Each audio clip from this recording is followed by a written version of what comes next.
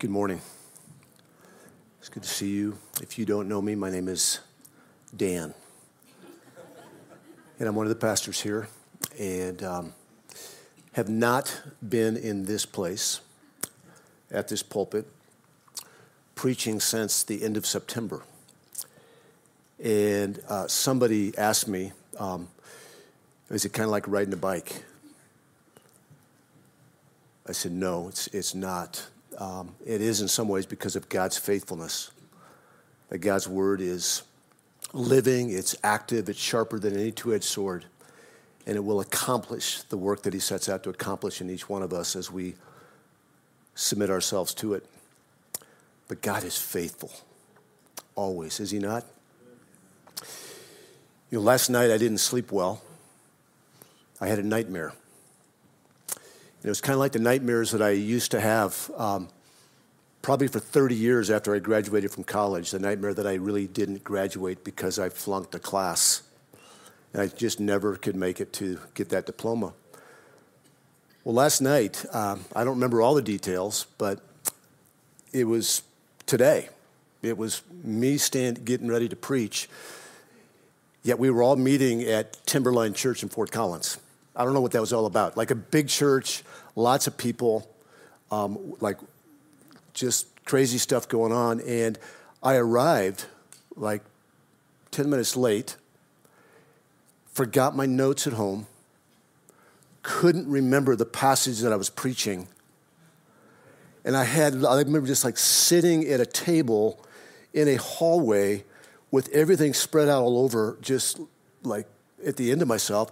And then at random, my grandson, Callahan, was like running by himself down there. Nobody was watching him. I have no idea what that was all about. Today, in this passage, it's a heavy passage. And it's also a gospel-saturated passage. And the Lord is going to speak to every one of us today. If you are here today,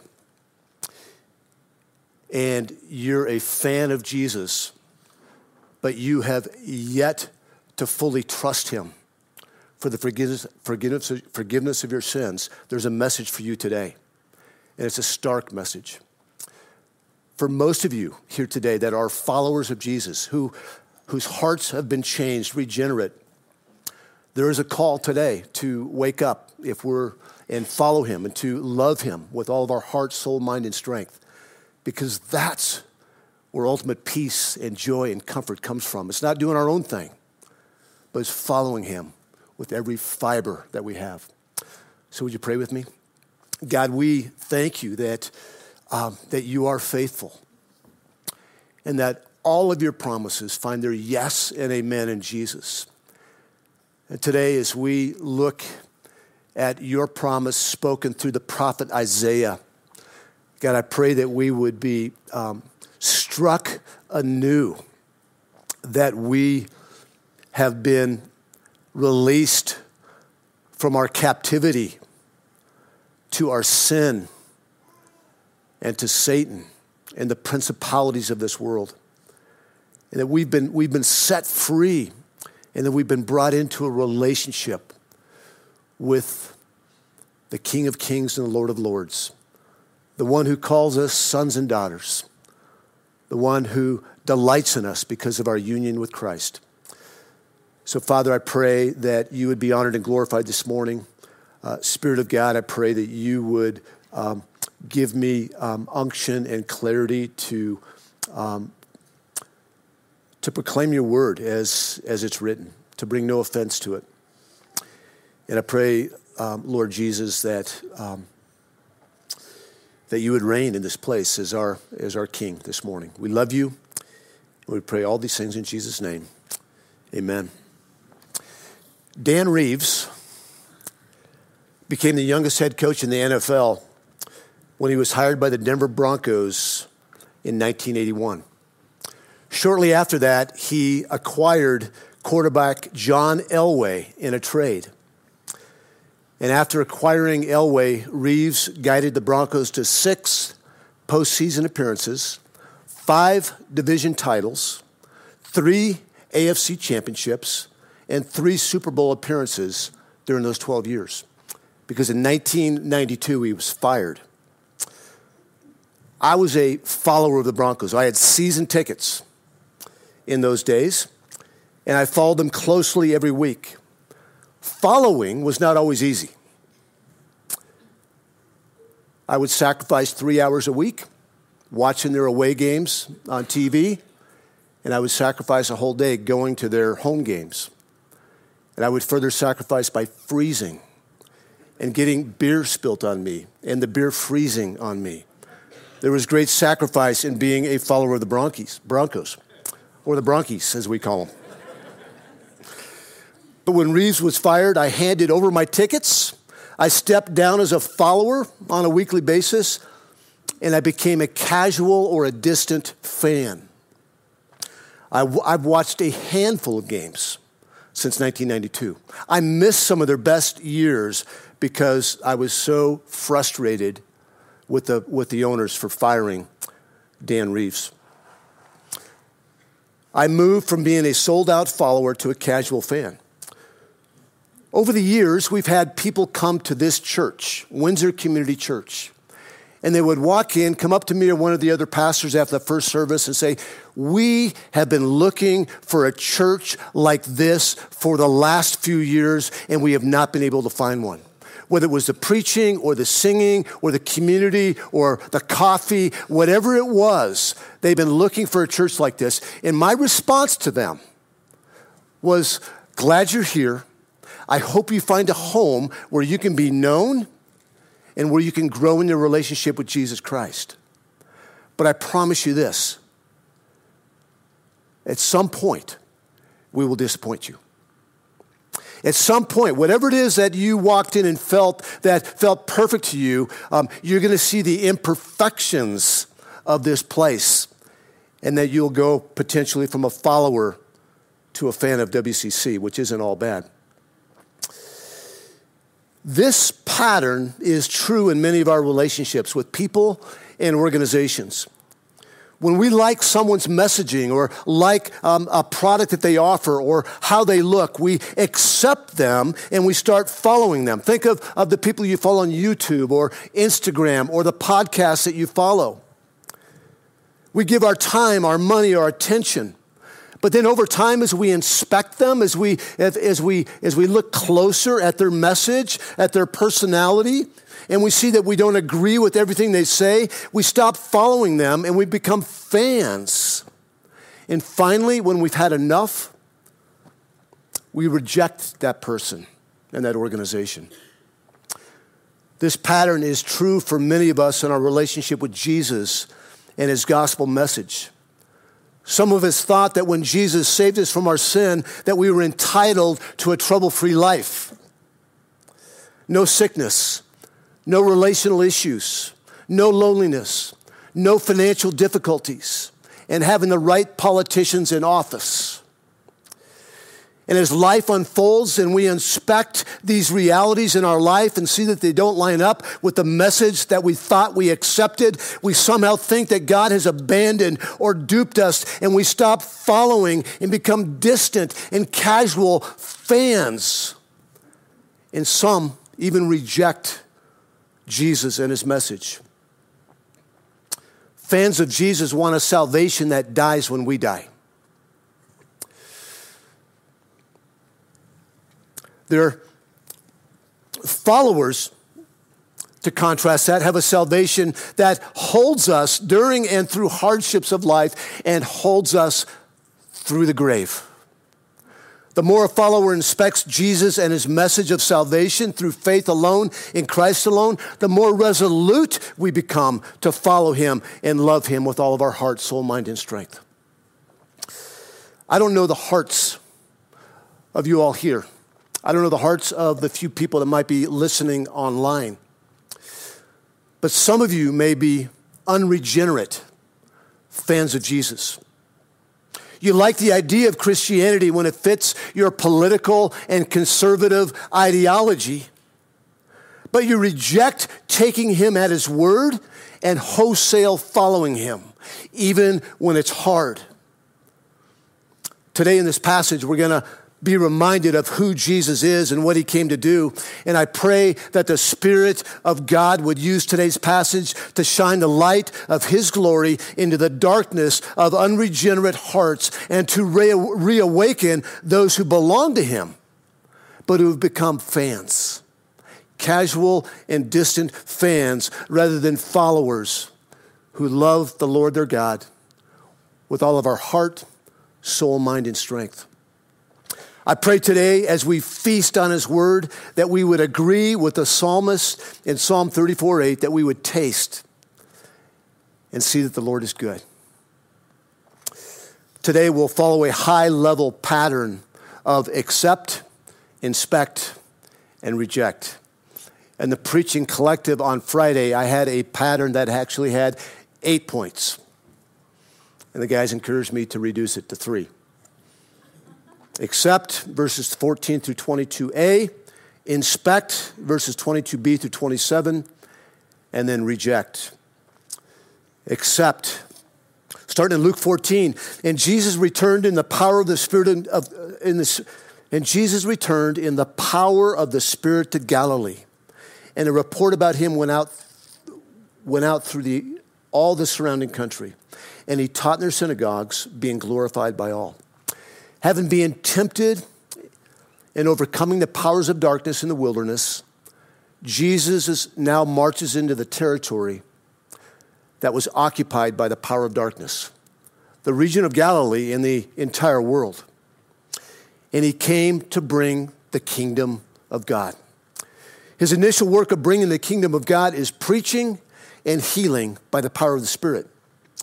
His ministry starts in the region of Galilee, which is north of Samaria, and Samaria is north of Judea. And in this region of Galilee, a report went out through the entire region of Jesus' Spirit-empowered preaching and miraculous healing. Literally, he was becoming famous. His fame went before him because of his teaching and his healing. Continue in verse 16. And he came to Nazareth, where he'd been brought up. Luke's first mention of Jesus' public ministry is in the town of Nazareth. Nazareth was known as a poor and insignificant town of about 400 people. In fact, in John chapter 1:46, a man by the name of Nathanael summarizes the view of most people about Nazareth when he said, "Can anything good come out of Nazareth?" I don't know what town we would equate that to in Colorado. I don't want to offend anybody. So I'll keep my mouth shut, because some of you live there. No.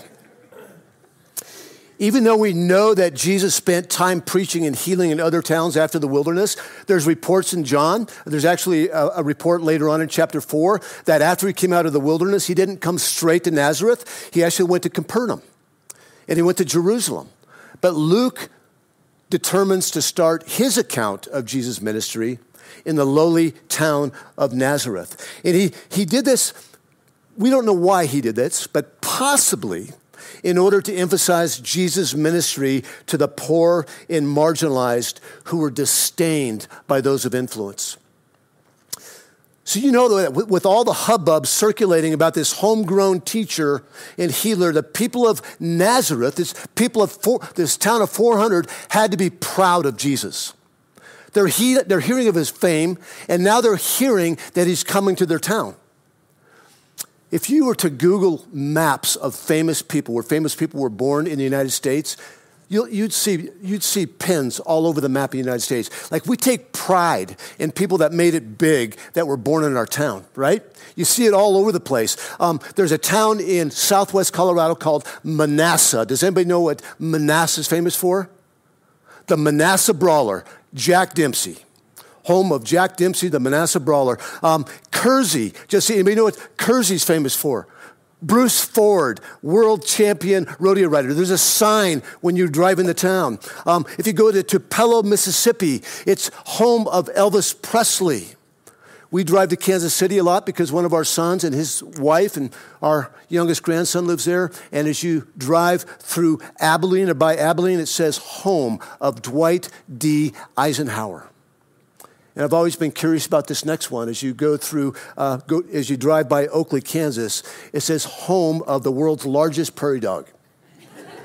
Is that all you have to, wasn't there a pharmacist or a doctor or something that was born there? It's home of the largest prairie dog. So I envision Nazareth with a big sign that says, Nazareth, home of Jesus Bar Joseph, son of Joseph. He was famous. And even though he was accepted as their hometown hero, the more people inspected him and his message, they started to doubt his claims, and they ultimately rejected him. And this passage today in Luke chapter 4 is a microcosm of the rest of Luke. And it's a shadow of the cross of Christ. We see at the end of verse 16, it says this, and as was his custom, Jesus, he went to the synagogue on the Sabbath day, and he stood up to read.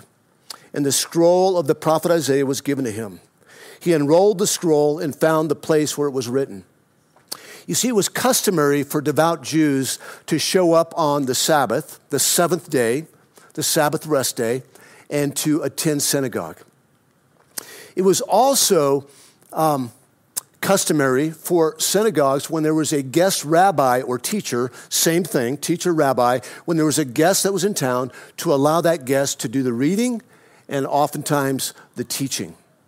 So with Jesus growing in his reputation and his visiting Nazareth, he was invited to read and speak at their local synagogue. And there was an order of service in the synagogue. I thought it would be helpful to actually talk about what goes on in a synagogue service. Well, one of the first things they do is that they recite the Shema from Deuteronomy chapter 6, 4 through 9. And I want to read it to us. Hear, O Israel, the Lord our God, the Lord is one. You shall love the Lord your God with all of your heart, with all of your soul, and with all of your might. And these words that I command you today shall be on your heart. You shall teach them diligently to your children, and you shall talk of them when you sit in your house, and when you walk by the way, and when you lie down, and when you rise. You shall bind them as a sign on your hand, and they shall be as frontlets between your eyes. You shall write them on the doorposts of your house and on your gates. Next, they would offer up prayers. Then they would read from the Torah, the first 5 books of the Bible. And then they would read from one of the prophets. And after the reading from one of the prophets, there would be a teaching from one of the scriptures that was just read from either the Torah or the prophets. And the scriptures were read standing up. And then when the teacher would teach, he would sit down to teach. As Jesus stood, the attendant handed him the scroll of the prophet Isaiah, and he opened it to Isaiah chapter 61. It seems as though Jesus picked the passage that he wanted to read. This powerful passage in Isaiah was well known to the Jewish people as it pointed to the Spirit-anointed Messiah who would save God's people from their enemies, give them back their land, and restore their kingdom. Isaiah proclaimed a coming king who would proclaim good news to the poor, liberty to the captives, give sight to the blind, free the oppressed, and he would bring about the day of the Lord's favor, an eternal jubilee. And I think it's really important for us to understand what Jubilee is. Because there was a day of Jubilee on a weekly basis, there was a 7-year Jubilee, there was a 50-year Jubilee, and there was an eternal Jubilee that was prophesied by the prophets that all of Israel waited for. Jubilee is simply a time of rest and restoration. God's people longed for a Messiah or a king who would bring a once and for all eternal rest or shalom. And let me explain these Jubilee rhythms, these Jewish rhythms of Jubilee that is most clearly seen, if you want to study it, in Leviticus 25. They practiced a weekly Jubilee where there was 6 days of work and a 7th day of Sabbath rest. They had a 7th year Not 7-day, but 7-year Jubilee. It's when they would plant for the first 6 years, plant and harvest. And on the 7th year, they would let the land go fallow. They would not plant it, nor would they harvest it. They would just live in that 7th year off of all the labor of the previous 6 years. And then 7 times that pattern of 7 years, 49, plus 1 would be a 50-year Jubilee, a 50-year rest that is described in Leviticus 25. In this 50-year Jubilee, it was a year where everything that was humanly possible would be returned to the way it ought to be. All debts were canceled. Great time to go to college back then. Slaves were freed. All the people were returned their property that might have been taken away from them. This 50-year Jubilee would happen on average once in a lifetime. And it would give them a glimpse into what God would finally do when he sent the Anointed One, the Messiah. This was the passage, Isaiah 61 is the passage in the Old Testament that said when the Messiah comes, he would bring the eternal year or time of Jubilee. So Jesus starts to recite Isaiah 61 in verse 18 here in Luke chapter 4. The Spirit of the Lord is upon me because he has anointed me to proclaim good news to the poor.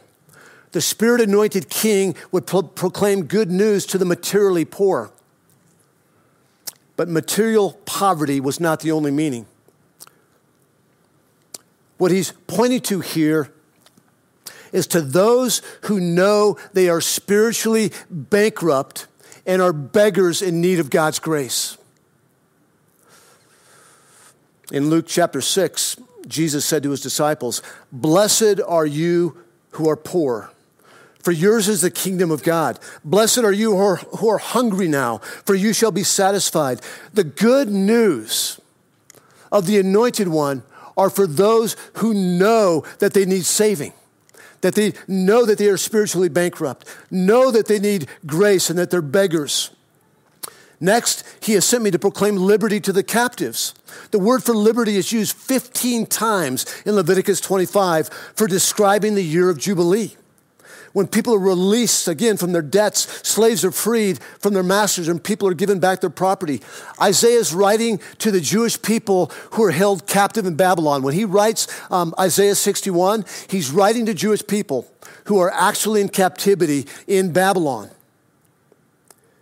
And as he proclaimed coming liberty to them, they would have remembered their ancestors who were liberated from being exiles back in Exodus or in Egypt, where their ancestors were in slavery and brought into the promised land.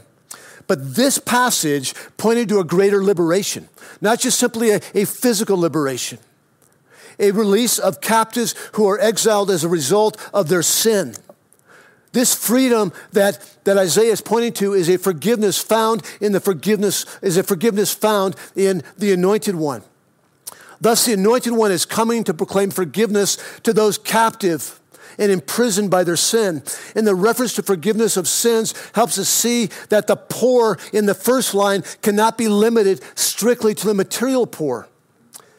And he came to recover sight to the blind. And we're going to see next week in this powerful passage where Jesus starts to heal those with physical ailments. That Jesus has the power to heal, including healing the blind. But the Anointed One comes in the power of the Spirit, not to merely heal the physically blind, but the spiritually blind. In 2 Corinthians 4:4, it says this, "The God of this world has blinded the minds of the unbelievers to keep them from seeing the light of the gospel of the glory of Christ, who is the image of God." So the Anointed One would come to shine the light of his glory into the darkness of human hearts. He came to set at liberty those who are oppressed. He came simply he didn't come simply to proclaim liberty, but to release captives.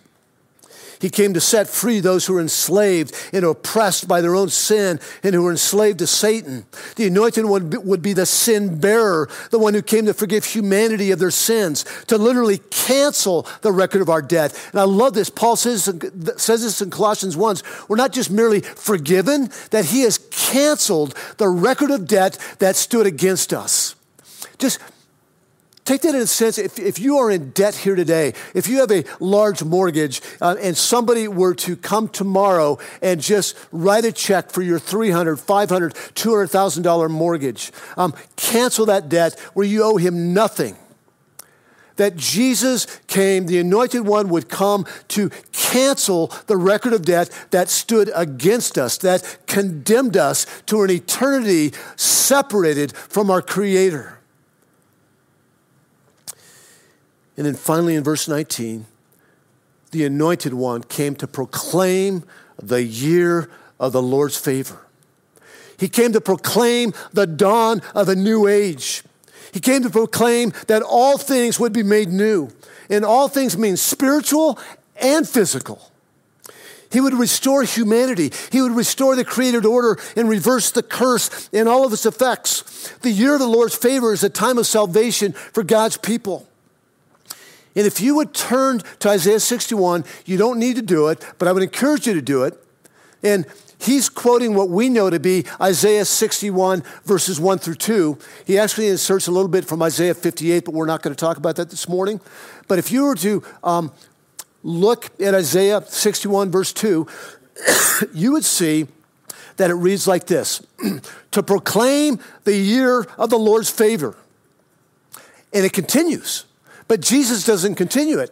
It continues like this: to proclaim the year of the Lord's favor and the day of vengeance of our God. And Jesus didn't read, and the day of vengeance of our God. And this is not because he does not believe such vengeance is coming, because in Luke chapter 21, he talks about the vengeance of God that is coming when Jesus returns a second time to judge the living and the dead. But I believe that he omits it because the Anointed One comes to open the door of the ark of salvation, and the door to the ark of salvation will remain open until Jesus returns. So what matters now for them then and us today is that the door to the ark of salvation is open. And if you're here today and you're standing outside the ark, the door is open. And Jesus, the Anointed One, is inviting you. And we should not proclaim or profess or wish vengeance, God's vengeance on anybody. He will get his vengeance.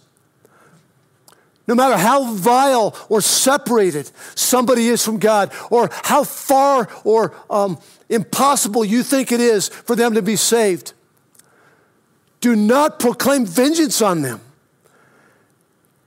Ask God to have mercy on them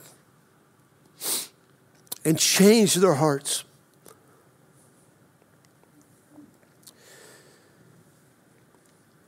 First comes the opportunity for salvation. The day of vengeance is later. Israel and all people of every nation are given the opportunity to repent before judgment comes. Has anybody heard of John 3:16 before? How many of you can recite John 3:17? For God so loved the world that he gave his only Son, that whoever believes in him should not perish, but have eternal life. Verse 17, for God did not send his Son into the world to condemn the world, but in order that the world might be saved through him.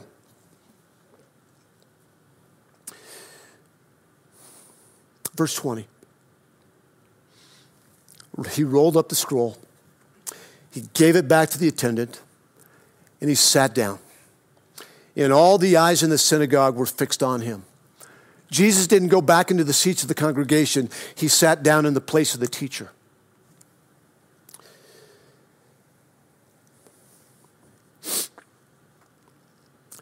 In verse 21, he began to say to them, today, this scripture has been fulfilled in your hearing. End of sermon. Today, this scripture has been fulfilled in your hearing. And today doesn't refer to a particular day of the week. He is pointing to a timeless now. It is fulfilled in your hearing. I am he, and I have come to bring an eternal jubilee to all who receive and believe the good news of salvation. I'm the anointed king you have waited for. I'm the fulfillment of Isaiah's prophecy. In verse 22, and all spoke well of him and marveled at the gracious words that were coming from his mouth. First observation, they spoke. It was a charismatic group. Like they're amening. They're elbowing each other. Did you just hear what he said? That the time is now, it's been fulfilled. I would love it if we would grow into a church that when there's a truth that you resonate with, that you can't contain yourself. There's just amen and hallelujah. We need more of that in this church. But then all of a sudden, in mid-sentence, as they were speaking well of him and they were marveling at his gracious words, they thought, could it be? The year of the Lord's favor has arrived.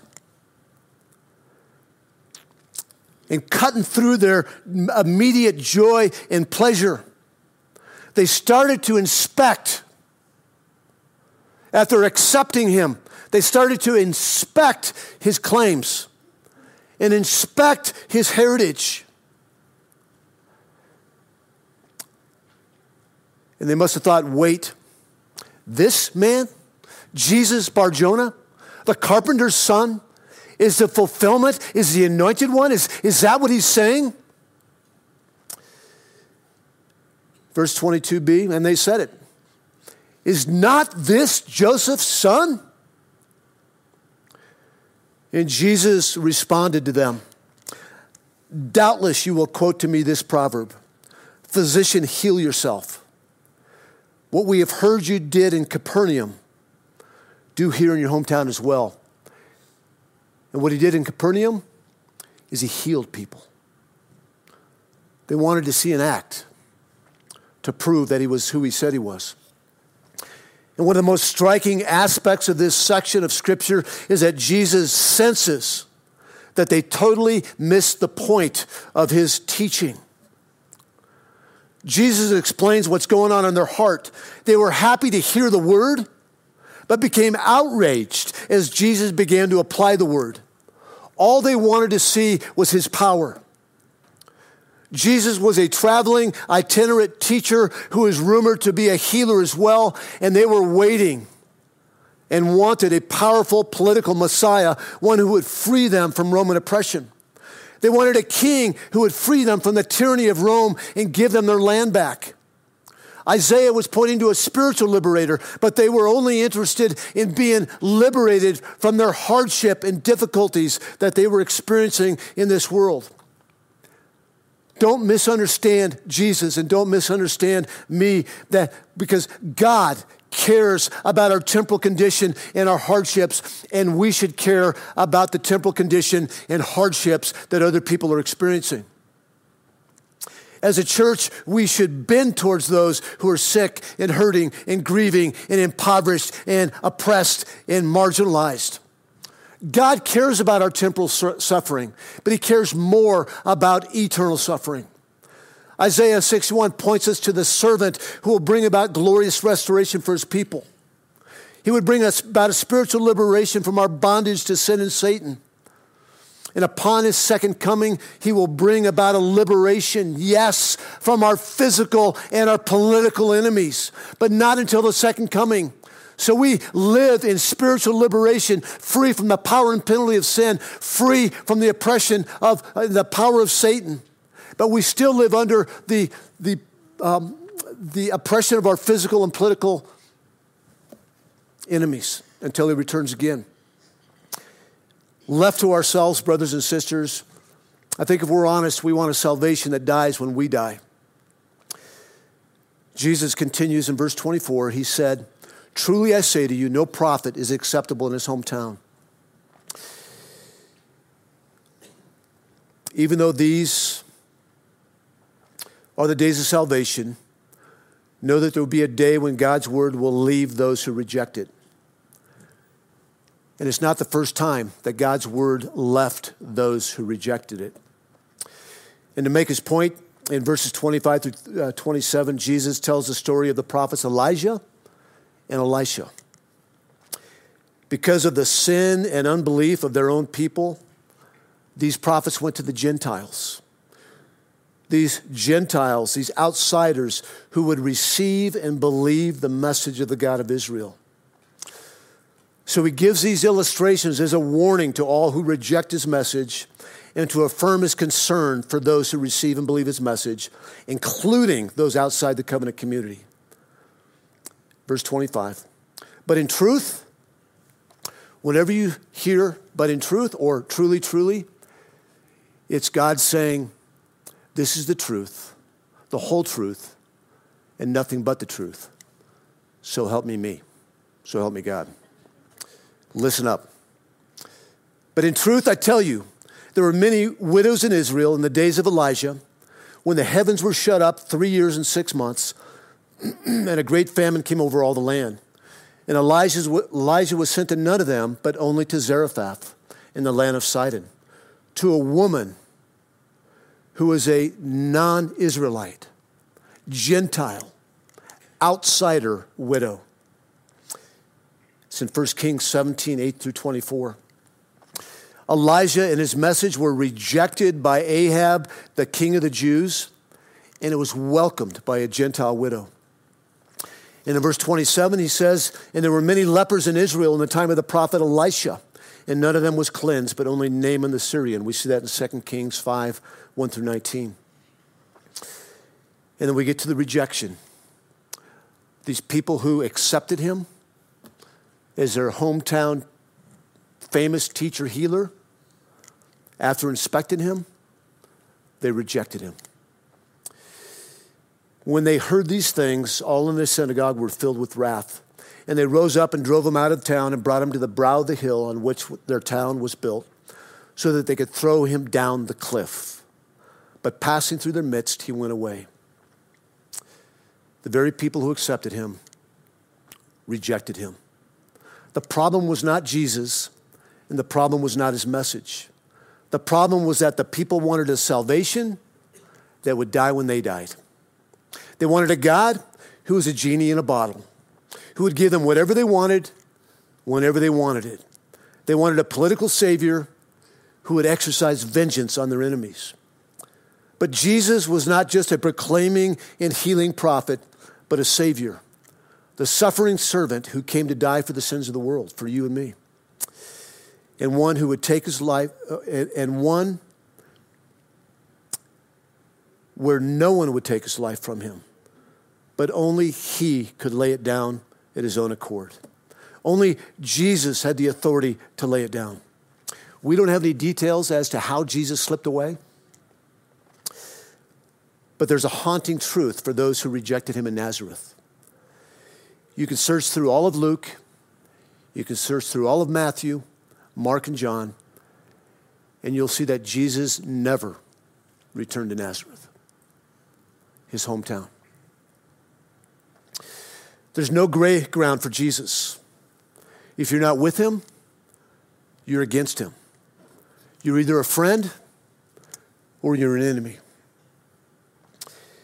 And friends, I would just encourage us to ask ourselves, are we fans of Jesus because he checks all of our political and ideological boxes? Or are we followers who are compelled by the truths of Isaiah 61 to follow him and to love him with all of our heart, soul, mind, and strength? Would you pray with me? Lord Jesus, thank you that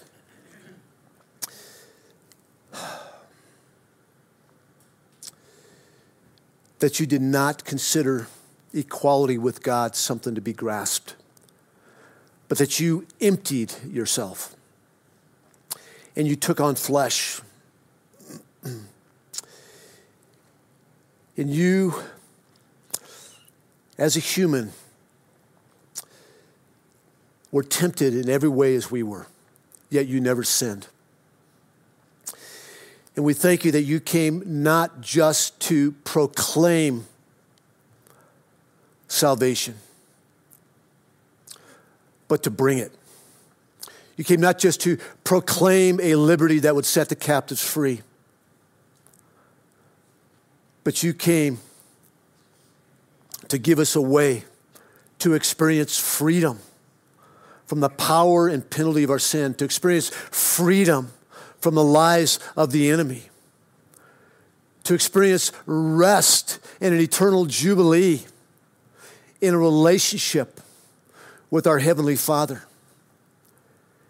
And I thank you that we can cling to the promise that you will never leave nor forsake those whom you've called to yourself. And even though we have seasons where we all slip from sold-out followers to fans, God, I pray that those in this service today that have hearts of flesh, that we've been changed from the inside out, but we have fallen asleep and becoming fans. God, I pray that you would awaken us with these truths today, that we'd be reminded that we've been purchased by a good and loving God. And would you give us the resolve, compelled by the gospel of Jesus Christ, to once again love the Lord our God with all of our heart, soul, mind, and strength. And God, for those that are here that are fans of your ideology, of your agenda, yet they haven't surrendered and become followers, I pray that today would be the day that you would draw them to yourself for your glory and for their joy. God's people said, amen.